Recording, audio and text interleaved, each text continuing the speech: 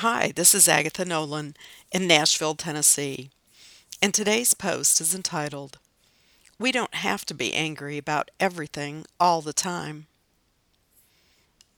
I check social media at least a few times a day as my blog posts appear there, and I like to reply promptly to comments or questions.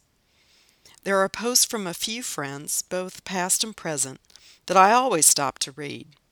They are usually uplifting, inspiring, or ask thoughtful questions without judgment or condemnation.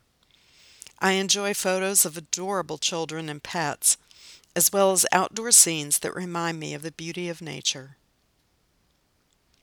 The posts that I only scan seem to be from angry people, not activists who've identified a cause that they care deeply about, but instead they seem to be angry about everything. I've always been curious about many things, but am authority on very few, if any.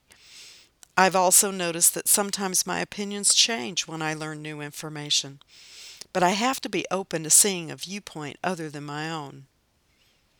I like to be around positive people who are willing to share information, but also open to listening others. There is no such thing as a dialogue with only one person. As Christians, our lives will be filled with struggles. Early in her career, U.S. Supreme Court Justice Ruth Bader Ginsburg was asked about comments made by men that were intentionally degrading. She was asked, "How did you respond?" She said, "Never in anger. That would have been self-defeating." I agree. It is self-defeating to respond to any comments with anger.